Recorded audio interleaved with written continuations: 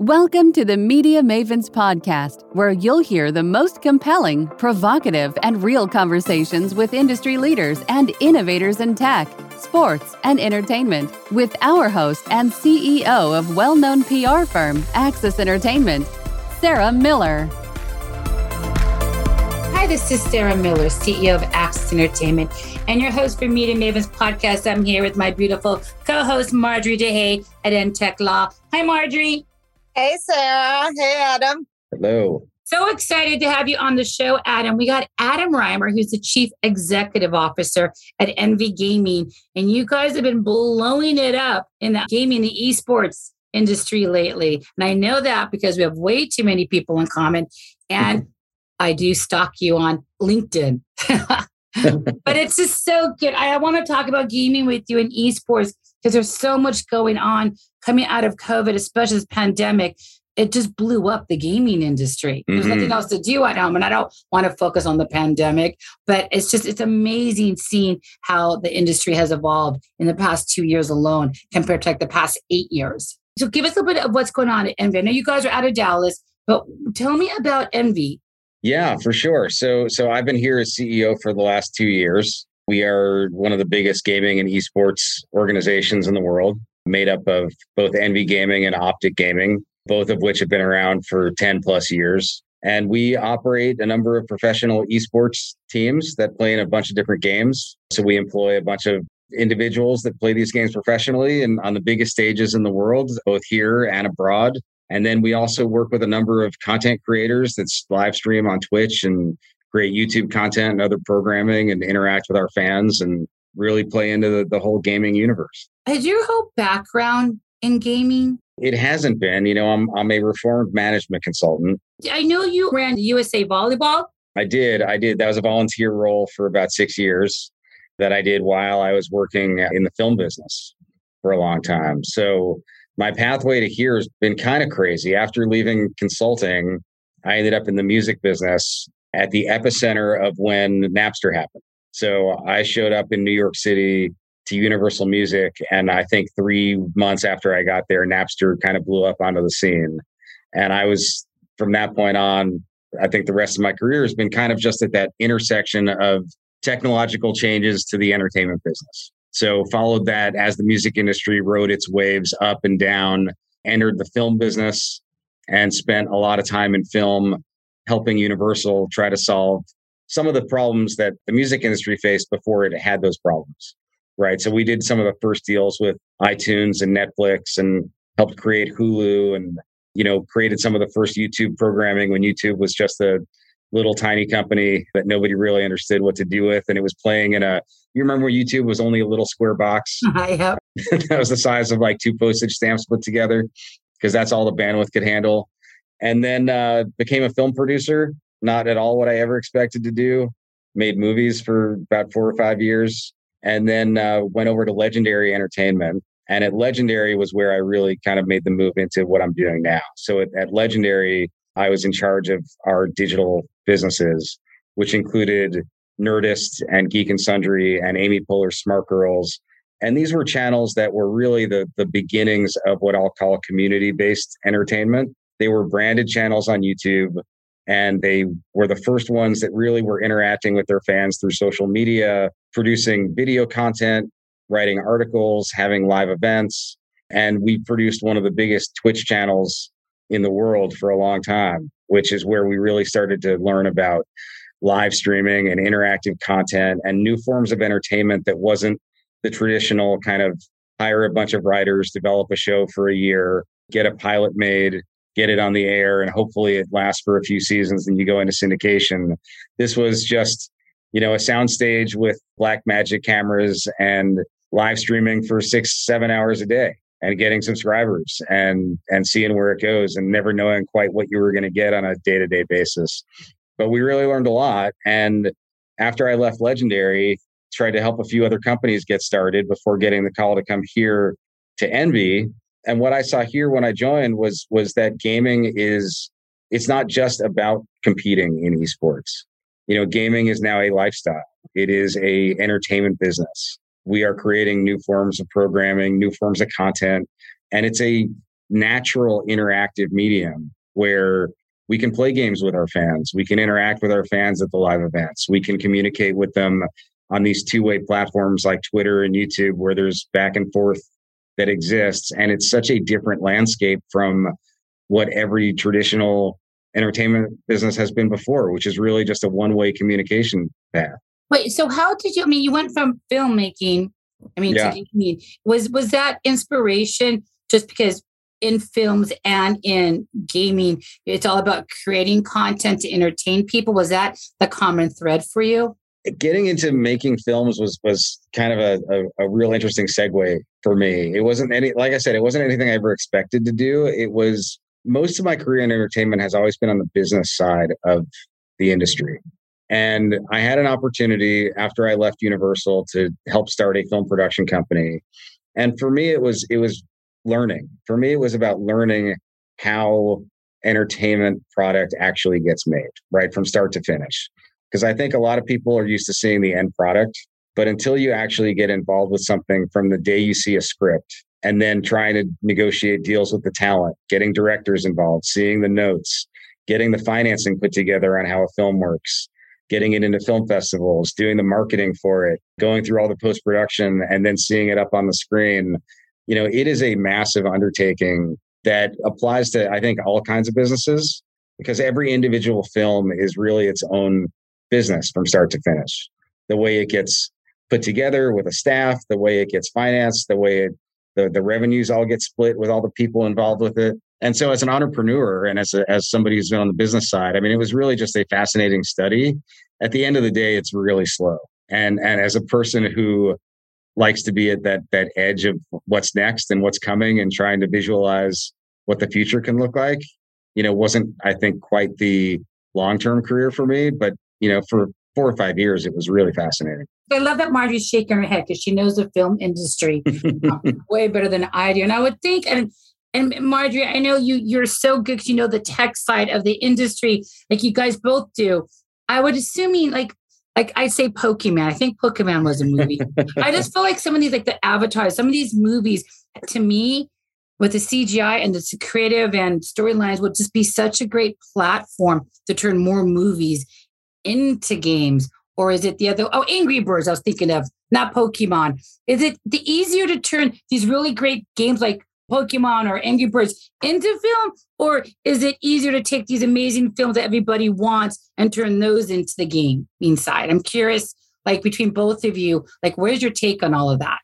Well, right now we're seeing a lot more games becoming films because the IP from games is pretty rich and has a pretty deep fan base. So, look, we've seen Sonic become a film recently. Pokemon's become a film. Angry Birds has become a film. Resident Evil became a film. Warcraft has become a film. We've seen a lot of games kind of moving into the film direction. There's been a lot less success. Uncharted just did really well, I think, going from game to film. It's very difficult to go the other direction because oftentimes it's hard to get access to the materials for the film to make the game work right. It's also very difficult to have the timeline of making a game work well match up with the timeline of the film. So I'd say it's more rewarding, I think, to see games get made into films these days than the other way around, although that's how it has worked historically. Yeah, and I have to agree with that because you have, everything that studios love. You have a built-in audience, you have IP that's sold. So it's much easier almost for the studios to license that existing product than to flip it the other way because they like anything that has, an audience. They're like, okay, the film will do well because they're like making a Mario movie. It's like they're really doing everything now. But look at Avatar. That was never a game. That was the most phenomenal James Cameron movie. How can that not be a really, really cool game? Or is it just more of an IP issue, do you think? I think, look, I want to say that there's been some games that have been attempted to be made off of the Avatar IP. I don't know how successful they've been. They certainly haven't been at the scale of the Avatar film. When you think about the magnitude of that movie and that landscape, I don't think the technology of gaming, it's interesting seeing the technology curve go back and forth because there was a period of time where I think the technology of filmmaking was far more advanced than where games were in terms of the reality perspective. When Avatar came out, I think it was far more technologically advanced than what we could see in games. And now we're kind of in a place where I don't know if you've seen the new things coming out of Unreal, the new Unreal Engine, but it is lifelike video. I mean, it is really disturbing in a certain level how realistic it is. And, that to me says that we're going to see a lot more things that are gaming that feel like they are beating where we are on the film side of things. Well, that's because the gaming, first it was just gaming, then it kind of evolved into esports, which is just more of a next level gaming with teams. But the metaverse is, most people who are building the metaverse are gamers coming out of the gaming, like SubNations, the Unit 9, because it's a multiplayer and the technology, the avatars. So, no, I have not seen the news coming out of Real, but I'm assuming what your comment is because of the metaverse is just leveling up the entire gaming industry right now. Because look at the graphics. I know what's interesting. I want to kind of pivot to the metaverse because am I wrong? I'm pretty positive. They're all gaming companies that know how to build the metaverse. If you're not a gaming company, you're struggling to figure out how to build it because you don't know how that multiplayer technology, I have no word for it, technology, how that works to make that possible. Correct? Yeah, I think gaming companies are definitely at the center point of where the metaverse is going, and some of the big infrastructure companies, right, like the Microsofts of the world, because they know how to actually build these massive technology platforms. But yeah, look, the metaverse as it comes online, and I do think that it's really going to be the multiverse more than it's going to be the metaverse for a long time, since I find it hard to believe that Apple and Google and Amazon are going to play nice with each other for years to come. So everybody's going to have their own little version of whatever we're going to call the metaverse at a certain level. But when you think about what our experience could and should be like in there, it's going to be very gaming like. You're going to have a character, whether that's a first person or third person aspect to it, and you're going to interact with things, and those will unlock various things that you can do, and you will have to enter commands or manipulate objects inside of that. So, I think folks who have experience making games and creating gaming universes will have a significant edge on anybody else trying to build something in those environments. Yeah.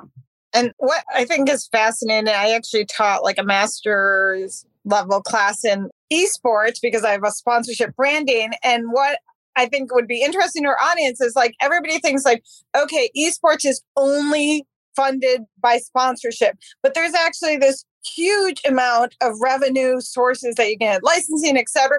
Maybe you can talk to us some about, for those people who are like, how does it take to build a esports team? How does it take to build this company? Maybe give a little background on that. Yeah, absolutely. So esports is probably the worst name in the world for what we do because it implies that we're merely a sports team, like the way that the Yankees are a sports team. Hold on. NB does not have an esports team, players league, right? We compete in a number of different teams, right? Okay. We have teams that play in Apex and Call of Duty and Overwatch and Rocket League and a number of other games. So we have a number of competitive sports teams that are competing at the highest levels of esports, if you will. But that is not kind of the definition, I think, of what we are. That serves as the basis for how we built ourselves and how most of the other organizations, whether it's FaZe Clan or 100 Thieves or Liquid, have built their companies.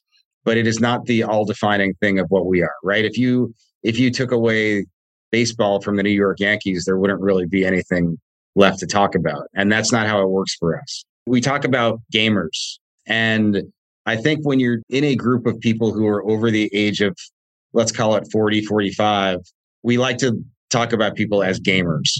When you're talking to people who are under the age of 30, saying gamers doesn't really make any sense because everybody's a gamer. That's kind of like asking people if they listen to music or if they watch movies. So the question really should be, what games do you play, or what games have you played lately when you're talking about people who are under the age of 30? Yes, sometimes if you ask somebody, hey, what movies have you seen? They're going to say, I don't really watch movies or I don't like movies. But that's really the rare exception or the kind of difference maker. Under the age of 30, it's going to be pretty rare that you find somebody who hasn't played a game of some kind, whether that's a mobile game or, a PC game or some other kind of, people are playing games. That's just how life is kind of built around these days. They go to friends' houses, they play games, they're playing casual games, they're playing social games, they're playing competitive games.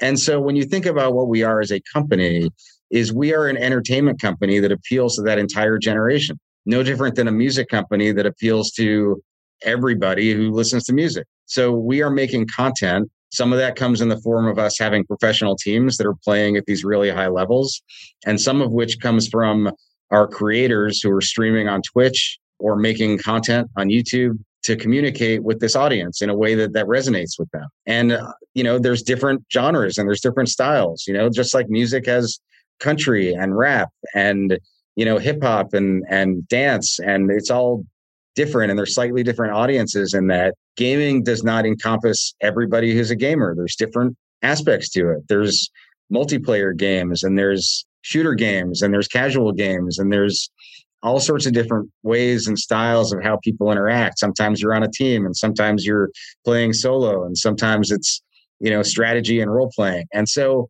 when you think about what we are, is we are delivering messaging and entertainment to a wide variety, or as many people as we can reach, that are in a certain demographic, which is a pretty large one at this point. Are you guys building into the meta space? We are. I mean, we recognize what we're good at, and this is how we monetize. To the question you were asking before is, we monetize the same in a very similar way that an entertainment company monetizes. We reach a large number of fans and a big audience base. We communicate with them, and we work with advertisers and sponsors. We sell merchandise. We have direct-to-consumer businesses. We run live events, whether that's people coming to our professional events, watching our teams, or it's us running fan festivals, or, some kind of concert or some other kind of entertainment value, or selling virtual skins inside of games, right? So there's lots of different ways that we monetize that audience base. So as we think about the metaverse, what we do well is we are looking for how do we enter other platforms where we can bring our audience there in a meaningful way. So the metaverse to us is when we're talking to other platforms, whether that's Meta or Sandbox or whatever might be coming down the pipe, the question we're saying is, what can that platform do for our audience, right? When I've got millions of fans and I want to do something on that metaverse platform, maybe that metaverse is Fortnite. What can I do with my fans there? How can I engage them in a meaningful way? I can figure out the monetization part later. But if I can't figure out how to actually create an experience for them there where they can do something special and unique with me and my creators and our teams inside of that space, then it's not really the right place for us to play in. So you won't see us just getting people to buy NFTs, or you won't see us, forcing things on our fans that doesn't have a natural pathway to creating a community inside of that space. So we're excited about it. We're just constantly looking around and talking to all these emerging companies, trying to see where's the right home for our audience to land.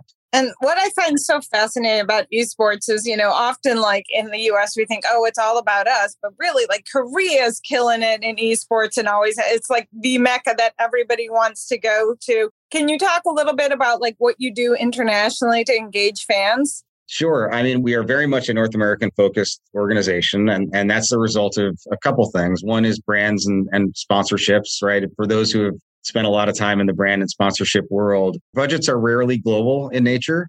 They're often broken down by regions and territories. So it is difficult to operate a global organization and be able to find budgets out of all the places that you need to make your business work. So we're primarily North American focused. Also, from a merchandising perspective, for those who have dealt with shipping or trying to sell merchandise in a bunch of different territories, very hard to sell directly in a whole bunch of different countries and territories at the same time. But we're trying to figure that out. So our fan base is global. We look at our data and where people are coming from, and esports is global, as you said. The audience base of who's watching our events is global in nature. So we do work with global brands and advertisers at a certain level who want to reach everybody that we're getting to. We are constantly looking at what are the right territories for us to have more of a presence in, have a foothold, maybe do live events in those territories. But it's an economic consideration at the end of the day. The beauty of esports is that it is language free, and it is take away some of the toxicity that I know there have been a lot of conversations around in the space, the magic about it is it does create a level playing field for everyone to participate. It's awesome seeing, especially when you get to the real international stages of competition. We just had a team playing in Iceland. Our Valorant team played in a major championship event, which was watched by over 1 million people live from around the world. We won the event, which was pretty amazing. But there were players from, all across Europe and from Southeast Asia and from Brazil. We were playing in the finals against a big Brazilian team. And it's just awesome seeing that kind of rivalry. And it's hard to think of another sport outside of, maybe soccer when you get into the World Cup level, where there's really that level of country by country excitement that gets generated. And talk about sponsors. I know you guys just announced Favor and Razer, but you guys just announced that you're announcing Oakley. You're doing a huge deal with Oakley, right? Mm-hmm. Let's talk about what are you guys doing? Can you talk about what you're doing with the Oakley brand? Yeah, it's their first major organizational sponsorship of an esports org. We've been working with them for quite a while on this deal. They're going to be an overall company sponsor for us. We are going to work with them not only to introduce their brand more into the esports world, but over time, we'll be developing products together with them. We'll be developing events together with them. They have recognized that, this demographic is really important for them to continue to grow. We'll also be working with the other athletes and teams that they sponsor.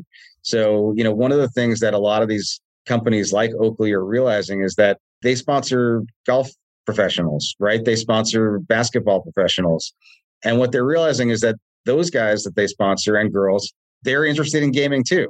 And so, when they realize that the other people that they're sponsoring and working with are interested in gaming as much as they are the sport that they're playing, they say, hey, how can we find ways for us to work together with those people and create kind of a 1 + 1 = 3 set of opportunities? So, it's really about kind of bringing those things together.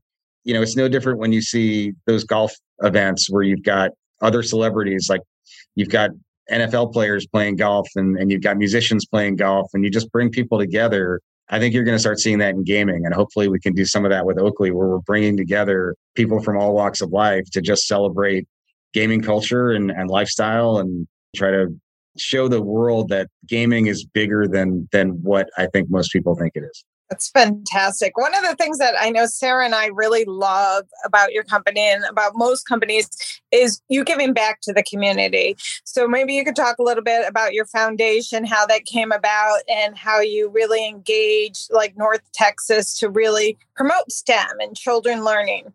Sure. So one of the things I don't want to say it's completely unique to Envy, but it is not something every organization focuses on, is we really do have a home base. We're based in Dallas.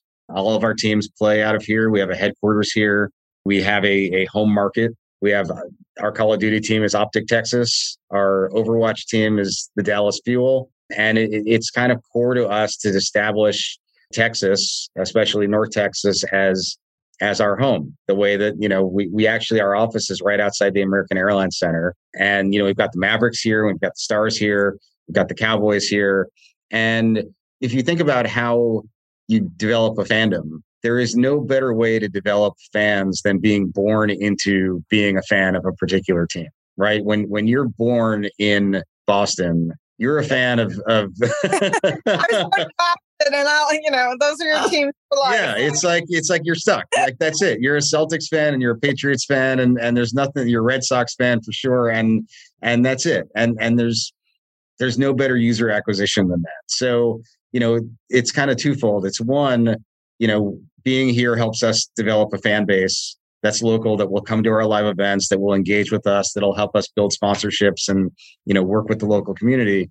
But then it also gives us a way to give back and work with high schools and help develop the esports scene here, and work with, those that are underprivileged, to bring esports to them, because there's so many STEM aspects to esports and gaming that I think get overlooked, because I think parents are so used to looking at gaming as a waste of time, go out and spend time outside.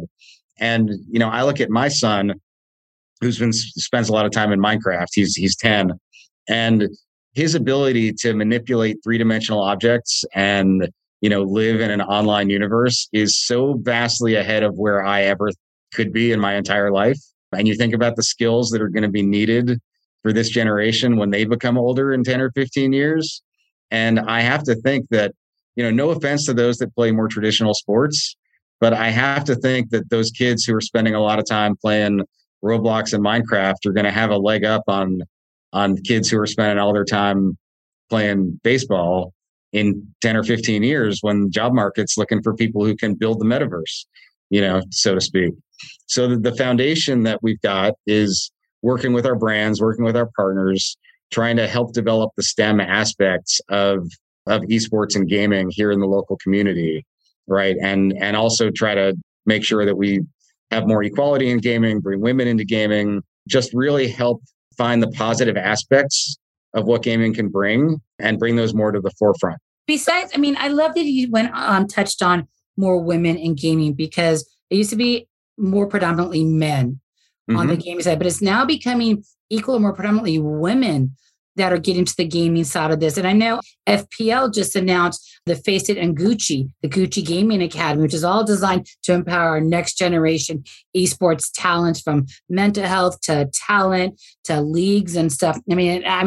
I love it, but I think I'm probably more women are in gaming. But the fact there's a Gucci Gaming Academy, that's not about wearing the Gucci gear, because Envy does have really cool t-shirts that just says Envy on it. But the fact that Gucci is stepping up when the first retails could take Bitcoin and crypto, the first into the meta space. They are like going way out. If I'm talking about a branding, they're now, the Gucci Gaming Academy is ridiculous, and FPL is announcing it. Their prizes are big. They're looking for new people. So many people are converging, like the branding and the metaverse and the gaming all into one. So I think, more impressed with what Gucci's doing into the esports, the metaverse, by combining everything that attracts and entertains, creates content, than most of them out there, which I think is tremendous. Are you guys kind of edging in? This is a really bad question to ask you, but it is Gucci. And I know they're attracting a mass swell of millions of people because they're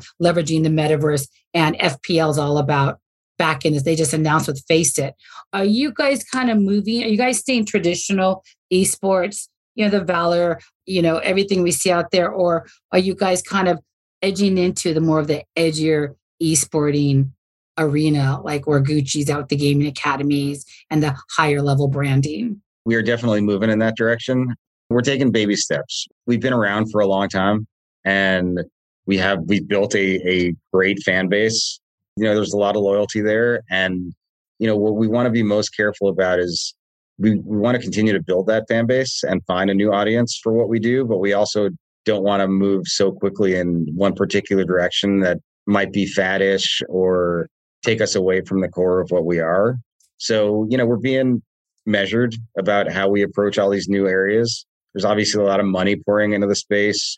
There's a lot of new directions to go in. There's more opportunity in gaming and esports than there's ever been before. Well, sorry, Adam, I have a question before you finish the sentence, because I know you guys been in that direction. I want to kind of pivot your answer a little bit. You look at Fortnite and League of Legends, right? Sure. And Overwatch, StarCraft, all of these. And I feel you're talking about, diversity and bringing more women in, and your foundation that Marjorie talked about. But I feel like some of these games, I'm not saying they're violent and gory. They're games, but I feel like they're so heavy, intense fighting geared towards men, which is funny that a lot of women are in it. Aggravation. You just want to take it out on a game. I get that, blow something up. But are we talking diversity in game with more women going to the industry? Or are we still looking at very male, heavily dominated games like Fortnite, where it's just bloody, it's gory, you're blowing stuff up? Because that doesn't seem very feminine to me to attract females. And I'm not seeing a lot of games come out there. And I'm not like, the Gucci Gaming Academy is not foo-foo for designers runway. They're still looking at, RP on the gaming side. But if we're talking diversity and more women get into gaming, but we're still producing games and esports with the same premise of guns, blood, gore, and fighting, how are you able to diversify into getting more females on board in the space if you're still catering to only men? Look, a surprising number of women are playing these games. If you look at the female streamers, that are playing online, which make up a surprising amount of the viewership on Twitch. They're playing these games. They're streaming these games. Now, I don't think every game is as violent and as, yes, there are some very male heavy type games. I think, Call of Duty and Warzone is a little more male skewing, but League of Legends is surprisingly evenly split male female in terms of the viewership. Overwatch has a very, very high female base, and we're seeing more and more women playing these games. Valorant has recently launched a female league of teams that are made completely of women.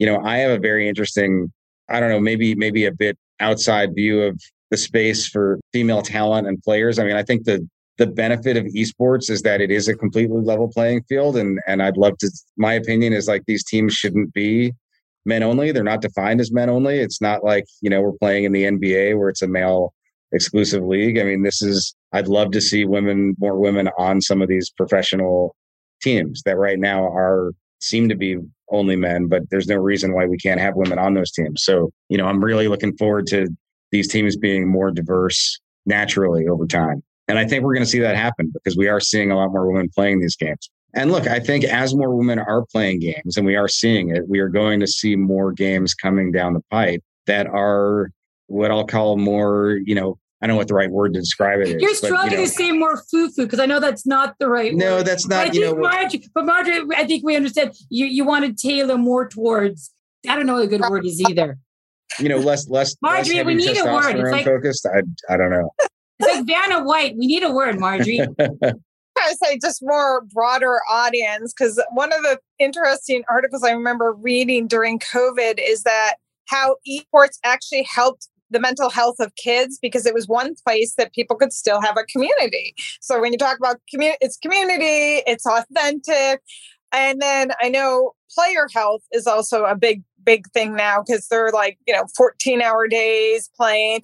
What are some of your thoughts or suggestions on how people who want to become esports athletes can, prepare themselves mentally and physically? Yeah, look, it's a really good question. I mean, there's right now, the biggest challenge is there's no clear path to becoming an esports professional.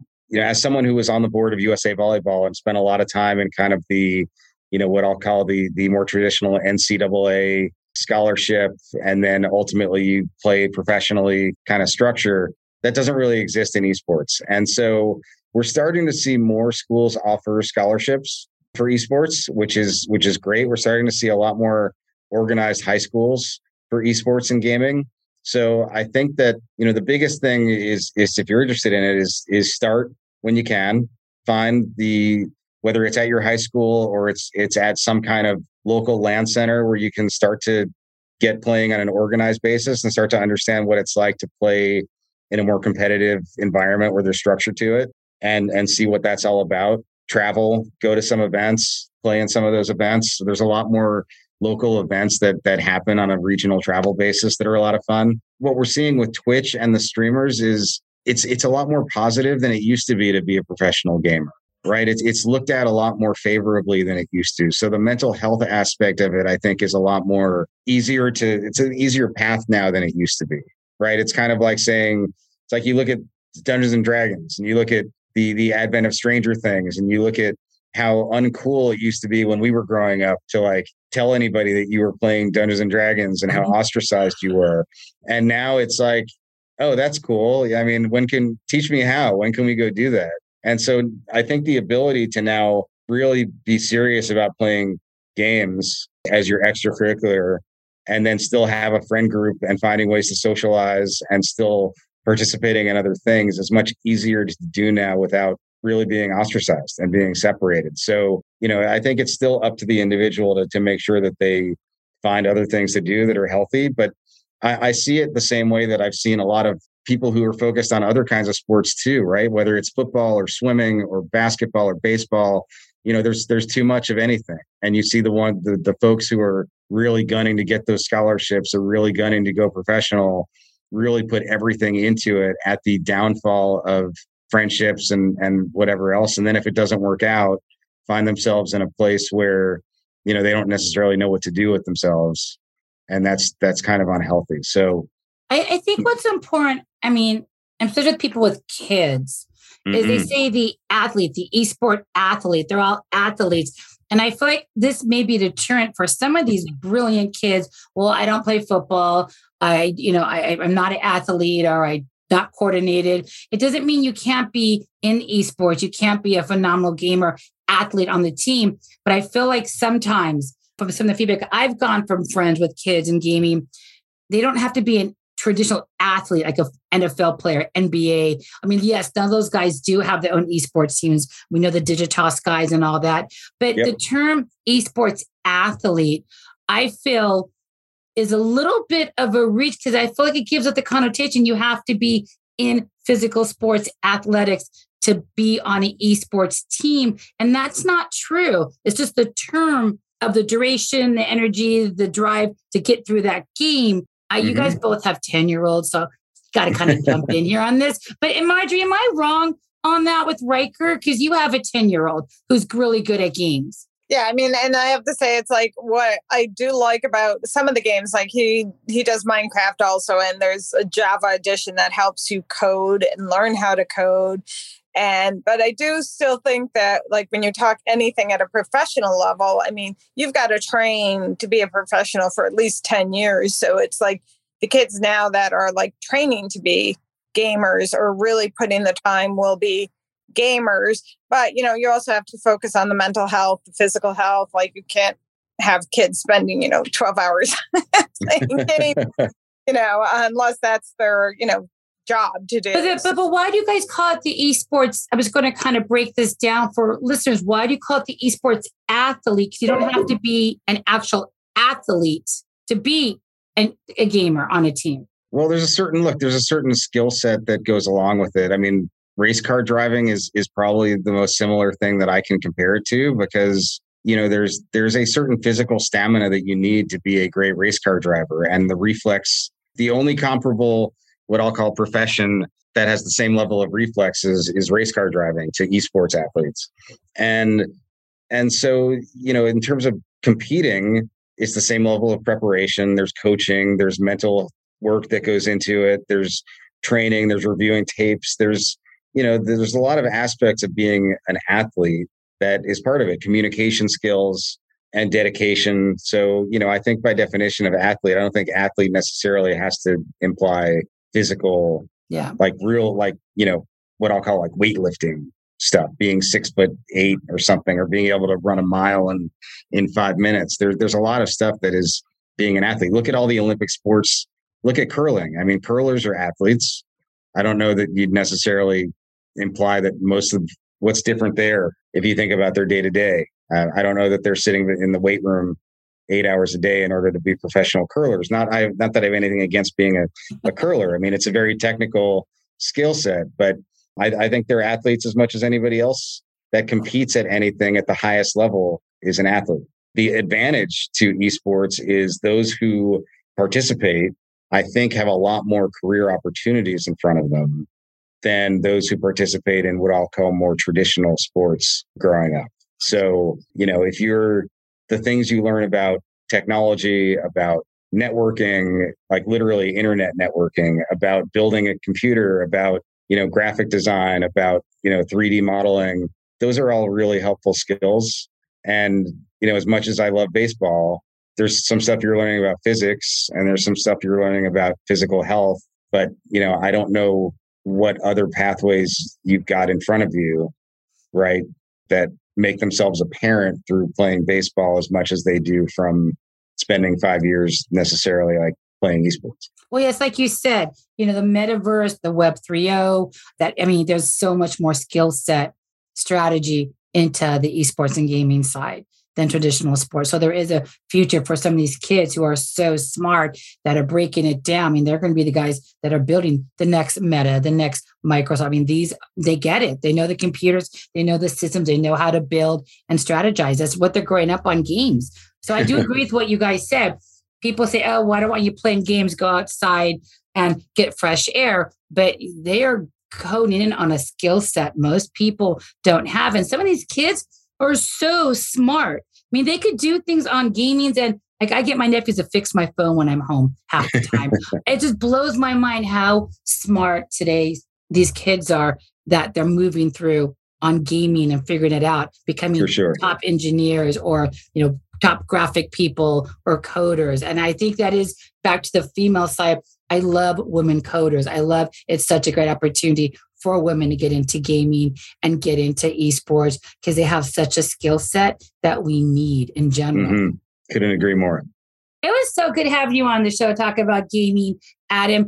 For people who are gamers, esports, want to be on a league, anything, Envy is a great company based out of Dallas. What is your favorite game that you play? It's going to sound old. I still play a lot of Warcraft. I'm an old guy, so I thought you were going to say Pac-Man or like Mario Brothers or something. Still play a lot of Warcraft. That counts. It's a game. And my reflexes aren't quite there anymore to play any of these shooter type games. I play Fortnite with my kid. I play Fortnite with him, and that's been a lot of fun. That's so funny. So Envy, tell us, what do we have to look forward to coming out of Envy the rest of this year? Gosh, we got a lot of live events coming. We took over the operating rights to the esports stadium in Arlington. So now we have our own home arena that our teams get to play out of. So we've got a lot more events that are coming out of there that we're going to be broadcasting from and bringing our fans to. That's going to be pretty exciting. We've got a pretty cool program coming to interact with our fans online that's going to be launching later on this summer that we're really excited about. I think you're going to see a bunch more creators coming. We're going to be bringing on more creators. We're going to be bringing on teams, just more growth. That's awesome. Congratulations. I've seen you guys in the news a lot lately, so it's super exciting to see Envy grow and innovate out there. For anybody who wants to reach out to you, what's the best place to find you? Best place is adam@envy.gg. Do you have a call sign in case they're on Fortnite or on a game they could play against you? Nothing that's easy to get out there. JPR, he always tells me every time we have a gamer, ask them what their gamer call sign is. It's so funny. Wait, Max, do you have a gamer call sign? It's Rikers is Wire King 11. Ah, nice. Oh my God, Adam, it was so good to have you on. We do wish you the best of luck with everything. Love you have the foundation. Love where you guys are going. Adam Reimer, CEO of Envy, based out of Dallas. It is envy.gg, correct? Yep, that's right. For them to find you. It was so great having you. So good having you on again, Marjorie. This is Sarah Miller with Media Mavens Podcast, and we'll see everybody next week. Thank you for joining us for this episode of the Media Mavens Podcast. If you don't want to miss an episode or want to download past episodes, be sure to subscribe to the Media Mavens Podcast on your favorite podcast provider. To learn more about the podcast or our guests, please visit MediaMavensPodcast.com.